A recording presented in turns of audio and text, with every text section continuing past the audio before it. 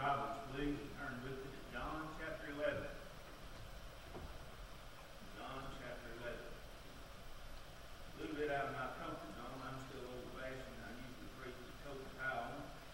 But it's 95 degrees when I got here today. And I was about to burn up, so your preacher said I could preach without a coat. So I'm going to do that. It's probably good because Pam used it for a bedspread anyhow.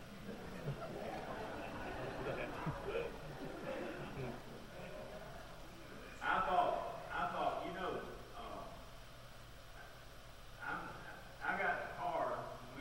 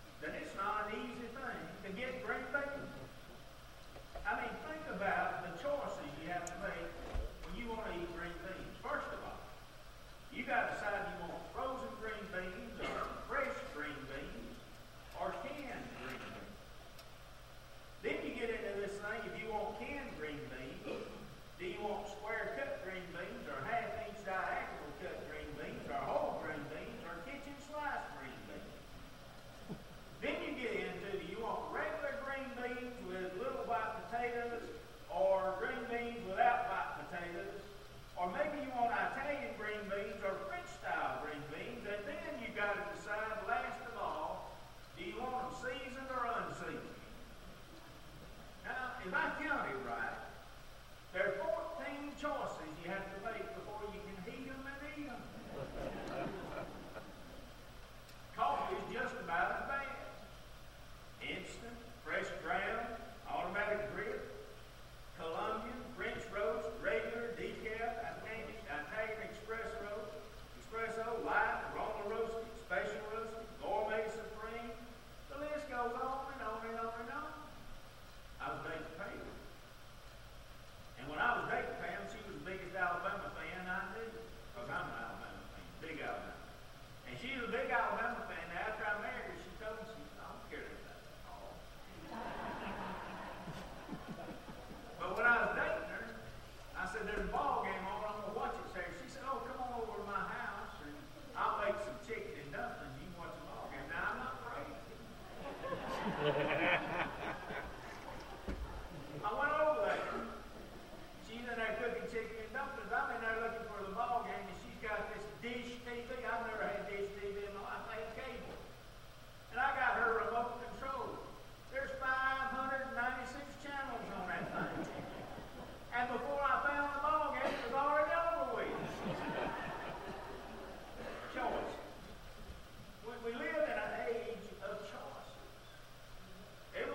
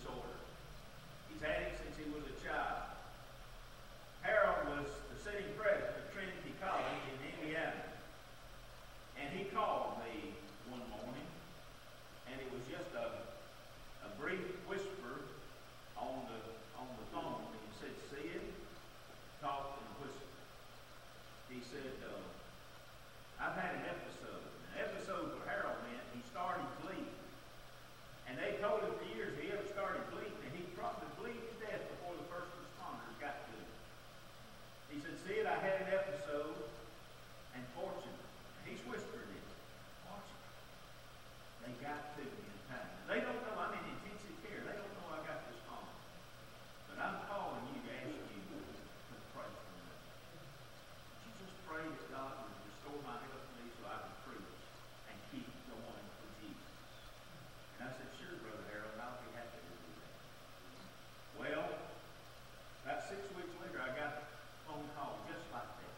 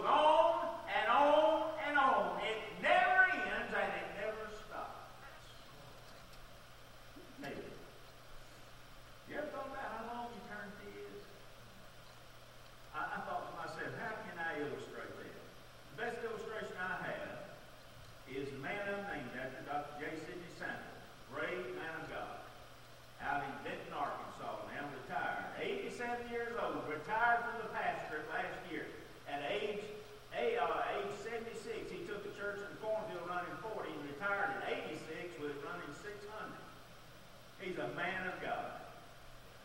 When I surrendered to preach, he was my daddy's best friend growing up. When I was born, Daddy named me after him. And when he heard I'd surrendered to preach, he sent me a little preacher book entitled Simple Sermons by Herschel Ford. Every preacher in this room knows what I'm talking about. If I'm any kind of a decent preacher, it's probably because I grew up preaching Herschel Ford's sermons and his style. And I learned how to tell stories and use illustrations by reading and studying his work. In one of his sermons, he said that if a sparrow, just a little feathered bird, if a sparrow were to fly to the Pacific Ocean and take a big full of water, fly all the way across the continental United States and empty that big full of water into the Atlantic Ocean, fly back to the Pacific Ocean, take a second big full, fly back across the country and empty it into the Atlantic Ocean, and continue that process until that sparrow emptied the Pacific into the Atlantic, eternity would have just begun. It's eternal. It goes on and on and on. And if you choose to die without Jesus, you're going to go to hell. And it never ends. It goes on and it goes on and it goes on. It's the worst choice anybody could ever make. But not only is hell eternal, let me tell you tonight that hell is excruciating. And you probably look at me and say, how in the world did he pull that name up? That word. Where did he get that from? Well, I looked it up too. It means painful. Can I just tell you hell's going to be painful? There's nothing good you can say about hell. I believe for me to try to define for you tonight. I don't care how much imagery I can use. I don't care how much my sanctified imagination kicks in. I just don't believe I can describe for you just how torturous, horrible, painful, sufferable this place called hell is going to be. I don't believe our minds can comprehend how awful this place is going to be. I believe it will be similar to what we know both as physical and mental pain. So instead of me trying to do that, could I just take God's word and share with you 5 biblical metaphors? The Bible pretty plainly shows us what hell is going to be like. I want you to see them tonight. I'm going to give you 5 metaphors. You may want to write these down. The first one is fire. Hell is a place of fire. Now, we all have that image in our minds. We probably, if I polled this audience before I started preaching tonight and asked you what hell was like, most of us would have said it's a place of fire. Many of us have this image that we had when we were growing up as children, that it's a place of fire, and there's a man in a red suit with horns and a pitchfork, a long tail running around down there, and we call him the devil. Well, I'm pretty sure that's not exactly right, but I do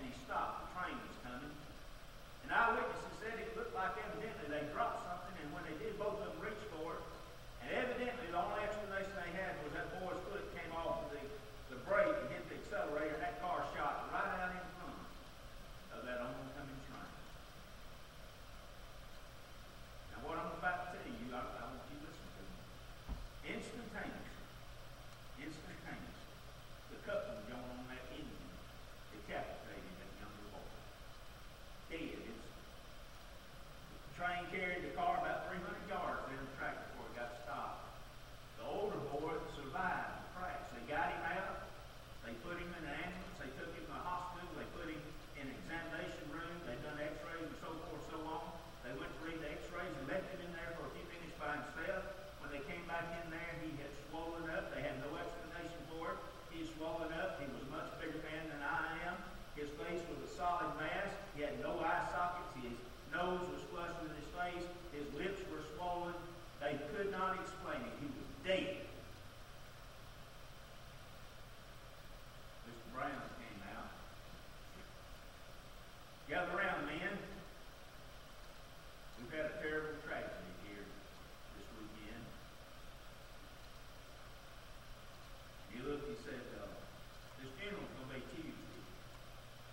And I need somebody to represent our country down there. Do you volunteer? Well, you know who the last person that wanted to go was? Do you know who it was? It was me. You know why? Because I knew the very moment they died, they busted hell wide open. I didn't want to be any party today. I tried to win them. I told them about Jesus. I begged them to get saved. They'd laugh at me. They'd mock the name of Christ in front of me. They're in hell.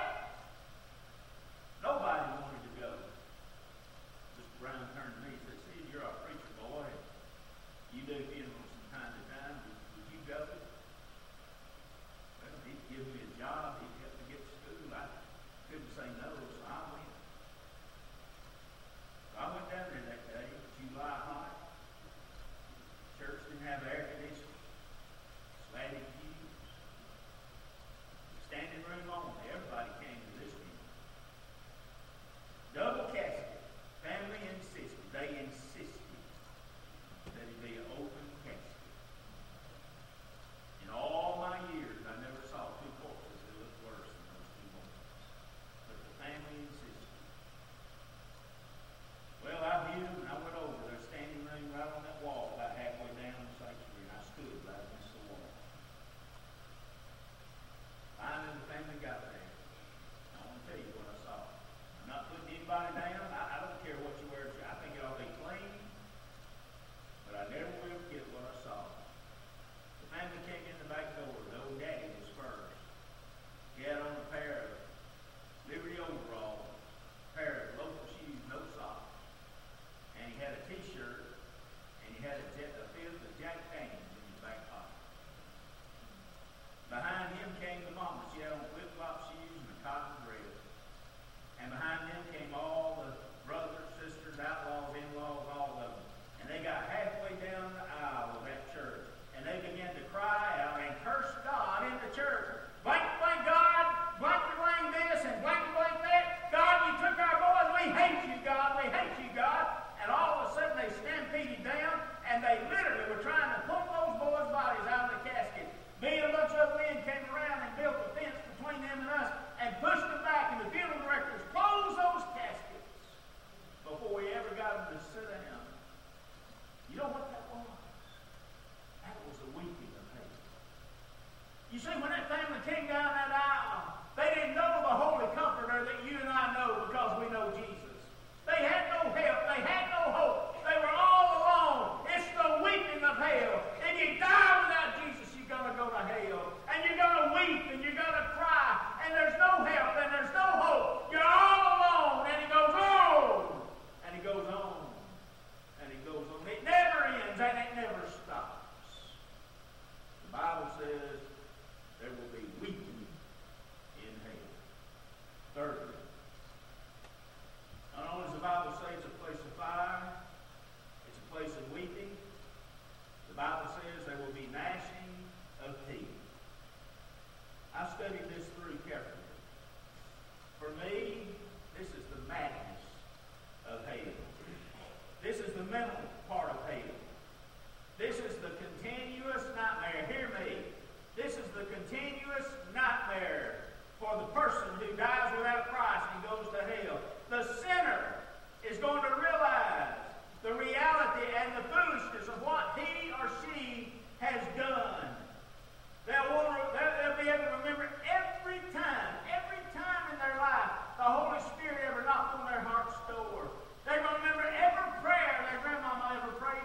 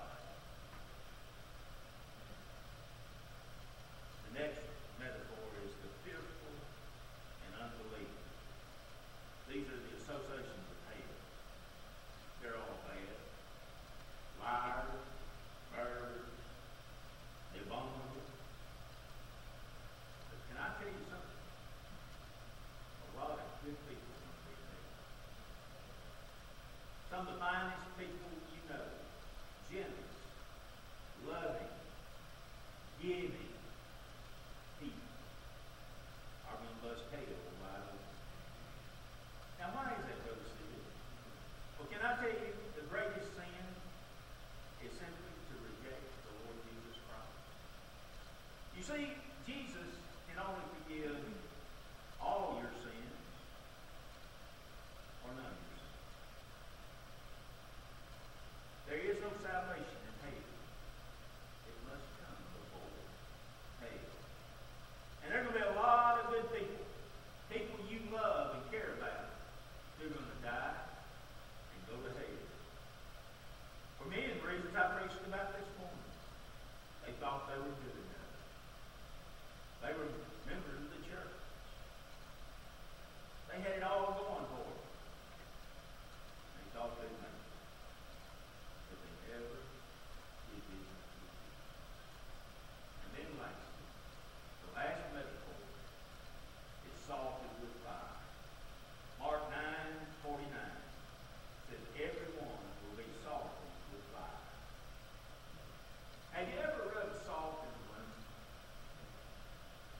It's agonizing, isn't it? Now, I want you to see this. The picture here is that salt preserves, fire destroys. When I was a kid, I'm old enough to remember my granddaddy having a smokehouse and a salt box on the back porch. How many of y'all remember the salt box? Why did they have that? Preserve your meat. Didn't have refrigeration. Salt is a preservative. Nastiest, hottest, meanest work I ever had to do was my 10th grade year. My daddy decided to have 10 acres of new ground cleared just before school got out so that my brother and two sisters and I could